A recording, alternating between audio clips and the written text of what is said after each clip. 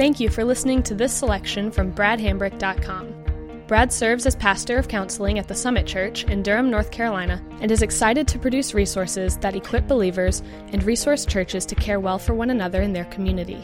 We pray that this serves you well, and we hope that you'll consider utilizing other resources from bradhambrick.com for your personal growth and ministry endeavors.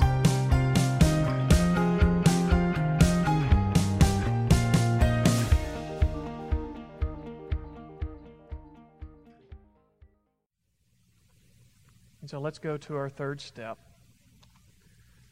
To understand the origin and motive and history of my anger. And this is kind of a downer, but I think if we're honest, this step is not going to quite be as satisfying as we want it to be. Because what we want is, if we understand why, we want the what and how to be easy, or at least easier. And we think if the what and the how is not easy, then I must have the wrong why. Well, I think there's at least two reasons why that logic doesn't work as much as it appeals to us. One, all sin is irrational. Sin refuses to play by the rules of logic. And secondly, our goal has to be the effectiveness of change, not the ease of change. So Leslie Vernick again, she says, understanding ourselves doesn't simply mean getting in touch with our feelings, whatever it is that means. It also involves becoming aware of the thoughts behind the feelings.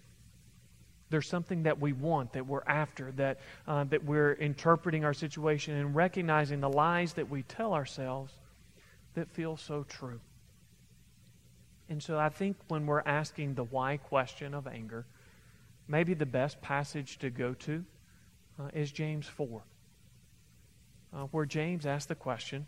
I mean, he's talking to a group of believers that, if you look back at the beginning of James 1, these are not rookie believers. This is not the rebel squad. These are all stars. These are people that if they had to choose between leaving their homes or denying Christ, they left their homes. Because in James 1:1, it says he's writing to the Christians who were dispersed by persecutions. So they had this level of faith and commitment to Christ that says, I choose Christ over my home. But life is hard, and so James has to ask them the question, what is it that causes fights and what causes quarrels among you? I've heard back from you guys are not doing well. You are sniping and bickering, and he uses the metaphor of murder there. It's like you're just killing one another. And he says, is it not this? That you want something bad enough that you don't have? Human motivation kind of boils down to, we do what we do to get what we want. And that's simple, but it doesn't have to be simplistic. 1 + 1 = 2 is simple, but it is the basis for the most advanced calculus that exists. And so when we say, okay, human level, what is that core part of motivation? We do what we do to get what we want. Paul Tripp takes us on a bit of a journey there. He gives us a 6-stage journey. We'll truncate it here in a moment, but I think it's helpful to hear the larger journey. He says, our desires battle for control until they become a demand. And then that demand is expressed and usually experienced as a need. My sense of need sets up my expectations. Expectations, when unfulfilled, lead to disappointment. Disappointment leads to some kind of punishment. And so he's kind of tracking that James 4 pattern. I think we can maybe make it a little simpler and just say, desire, demand, judge, punish. There's something that I want, and usually it's good. And the word that James used here, if you want to go back and be a Greek nerd and that kind of stuff, when James writes, he doesn't use the word for desire that we would take as lust. He uses the more generic, neutral word for passion. Because it's usually not bad things that we get angry about. We don't get mad because I want to rob a bank and you won't let me. it's some good thing that becomes a demand. I think I can't live without it. I begin to call it a need. And if you don't cooperate real fast and in a hurry, you're bad, you're mean, you're cruel, you're insensitive. I begin to evaluate you in such a way that I can dismiss you. And I feel okay about punishing you. And you look here, just a list of the kind of desires that come up, and all of them good things, and they're part of living in a broken world. And one of the questions we might ask is, how do these kinds of desires interact with our physical body? And so let me tell you a story that I think captures that hopefully pretty well. When my wife and I lived down in Georgia, we had our boys were really young. They were probably like 3 and 1 at that stage. And we were out in the backyard. We were going to dig a little bit of a garden. We were going to plant pumpkins so we could have those for Halloween. We had 2 dogs, and they were like, finally, a game we understand, digging. And so we were, digging there, and the dogs would come over and they'd dig up what we get, and I smacked the dog, give him a spanking, to which, I was very impressed. My older son down to give him a hug and tell him you love him, because he didn't know what a spanking was without an I love you, and that just had to be complete. But in the midst of doing all that, evidently the dogs had gotten into some poison ivy, and they had rubbed right up against me right here. And so I get this little patch of poison ivy that starts about the size of a silver dollar, and that's right where you tuck in your shirt. And so over the course of the next week, it goes from silver dollar to tennis ball to softball to basketball-sized flaming rash on my hip. Well, I hate going to the doctor as much as you hate listening to a counselor. And so I just wasn't going to do that. And so I asked my wife, hey, your dad, he's a country boy. Does he have any remedies? And I thought he liked me. But the remedy that he came up with, he said, all I know to tell him is you can get a Brillo pad and scrub the head off the blisters and then pour bleach on it.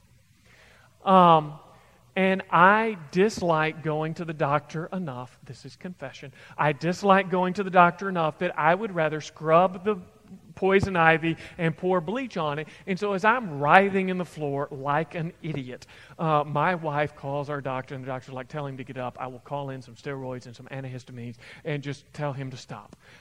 And so at that same time, we were getting ready to take a trip up to visit my family. And so we're going, this is starting to get better.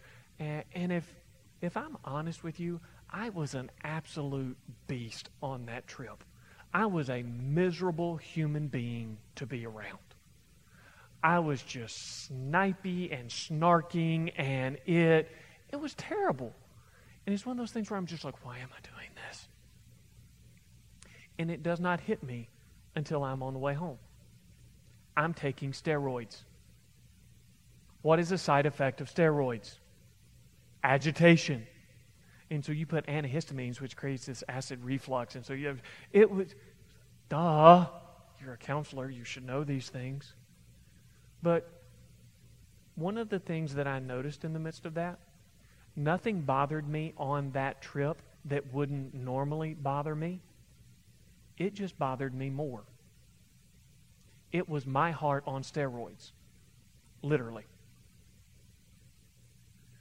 And so in that sense, when we look at these things, yes, sleep deprivation and illness and stress levels and other things we're going to talk about in just a moment, they do play into this.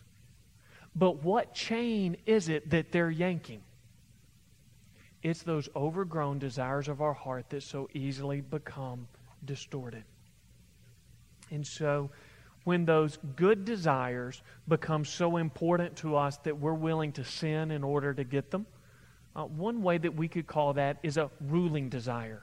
When a good thing becomes a God thing. When it's what's going to make life okay. So in that sense, we might say it this way. Godly anger says 2 things.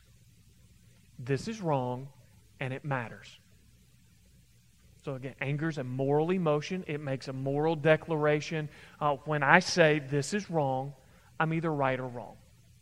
It can be wrong or it can be a pet peeve. If it's a pet peeve, then maybe it's one of those things I'm going to ask you to honor, but it's not wrong. But when I get angry, I'm saying this is wrong, and it matters. There's some sense of scale there. And my response needs to be proportional to actually how wrong this is. So godly anger says two things. This is wrong and it matters, and it's right about both of them. Sinful anger says a third thing. This is wrong and it matters more than you. And that's where we begin to cross that line that this is what's going to make life okay, and I don't care what it takes to make it happen. Now, we might ask the question, where do these kind of desires come from? Because we're not all motivated by the same thing, and we'll get to uniqueness here in just a moment. But I think we have to start by acknowledging that in general, the distortion of these desires all come from the same place. The fall. Genesis 3, that we sin because we're sinners. Millard Erickson, a theologian, he says the Bible's depiction of the human race is that today we are actually in an abnormal condition. In a very real sense, the only true human beings were Adam and Eve before the fall and Jesus. All the others are twisted, distorted, corrupted samples of humanity. Our view of the cause of sin will determine our view of the cure of sin, since the cure of sin will necessarily involve negating the cause. And so everything that we're about to talk about, it just aggravates that already chronic condition of fallenness, of sinfulness that we have. But this is where we talk about things like personality type and temperament. And so if you may have taken one of those personality types, lion, otter, beaver, golden retriever. When I take one of those, I am a golden retriever beaver. That's kind of my profile there. Here's what we often do with that, and what I think would be more helpful to do with that. Often what we do with that is we say, this is just who I am. As if all the world needs to accommodate to my personality. I think the more helpful thing to do with that is say, this is what I value. And so, as a golden retriever beaver, I value order, efficiency, and peace more than I value people and fun and that kind of stuff. And that's neutral. That's neither good nor bad. That's in the give and take of life. It has strengths, it has weaknesses. In some settings it works well, in other settings not so bad. And learning to navigate that is part of me stewarding my life well.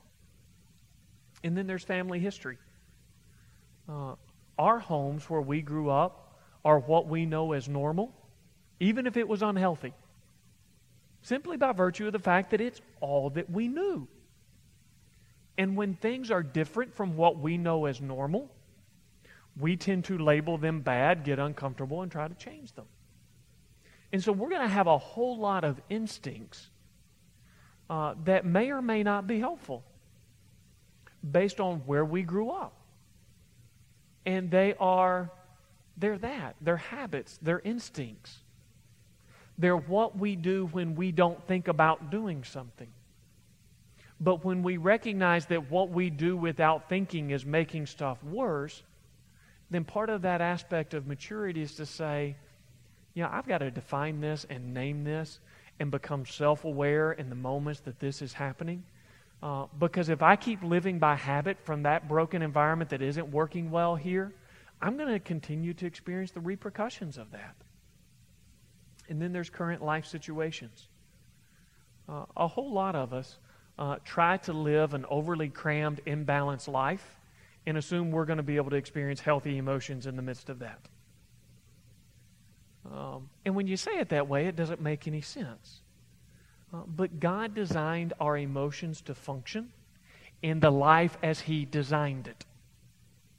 And so when we begin to overpack and distort what will fit into life and go, no, the emotions should work fine because I know Jesus. Then God's saying, yes, you need to go Jesus, and you need to live according to the design and the limitations that I made for you as a person. And so, yes, we want to see motive in terms of coming from our heart, brokenness. What are those things that get too big? We also want to look at how we learned anger, both through modeling and practice. I'll give you a tool here and tell you another story. The tool on the next page is meant to be a journaling tool, that if you were to say, if I'm trying to capture my experience of anger, in the categories that you're giving me on this 9-step journey that's supposed to be the gospel in slow motion, how would I do that? So here's the story.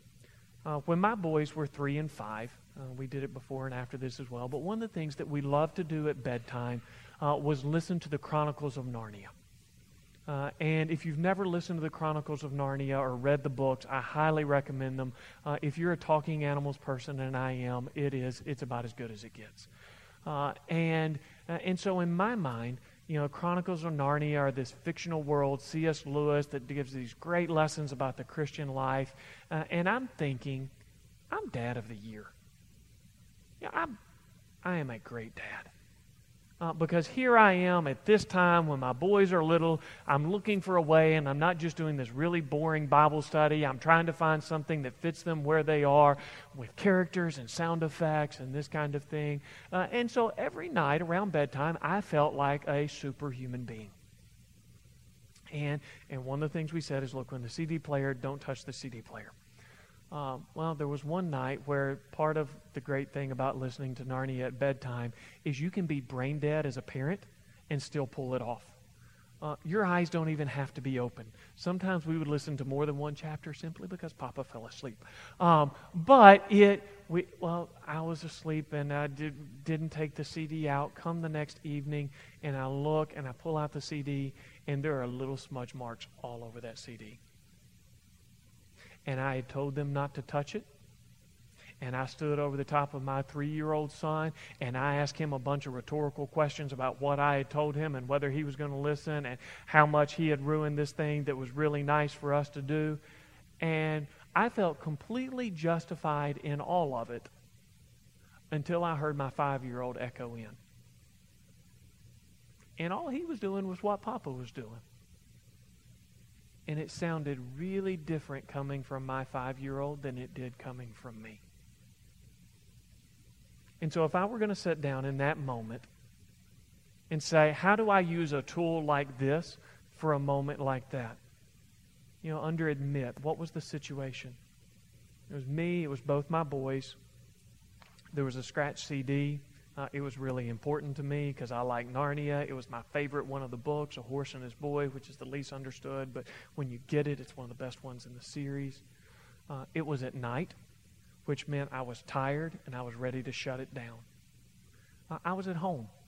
It was the privacy of the home. Nobody was going to see me. Nobody was going to hear me. How did I react? I was angry. I was louder than necessary. I asked a string of rhetorical questions to a 3-year-old, which serves no purpose but shaming. I stood over. I'm 6 foot tall. He was 2 foot nothing. I walked away angry just to let it be unresolved and make it feel uncomfortable. Yeah, so we look at our 7 tests that we put on there earlier. Right trigger? Maybe. That's about as good as anything that I'm going to get on here. Right response? No. Duration? No. Controlled? Maybe I get a few points there because there was nothing physical. Motive? No. Primed? Yes. Effect? No. Acknowledging the consequences. Well, what are the consequences in that situation? I lost an opportunity to model a healthy response to disappointment. Why did God give my children a parent? To help them figure out how to deal with the hard stuff of life. And I blew it. I wasted it. I taught my son that a $3 CD was more valuable than honoring my family.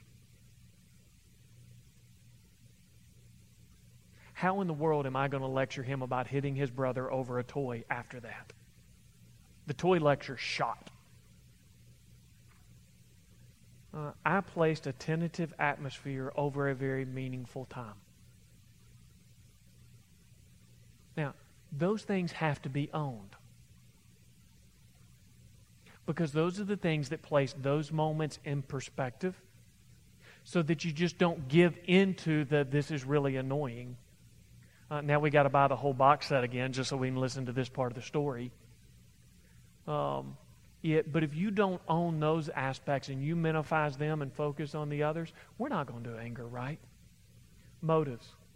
Approval was one for me. Image, I wanted to be Dad of the Year. Control, I wanted to speak and my will be done. And I've said it once, that's all I need to say it, even if you're 3 years old. Religion, this whole I'm a great Christian dad, Christian story kind of thing. Family, I'm frugal, so you can put money in there as kind of being wasteful. Pleasure, it was my favorite book, and so of the ones that was going to be up, that one bothers me. What is true? What is it that I was distorting in that moment? Well, I was distorting the fact that a 3-year-old should be able to remember and apply an instruction that was given 2 weeks ago. I was just denying the fact that I was the one that was asleep and left the CD in there when it was my responsibility to get it out and put it in the box on the shelf to begin with.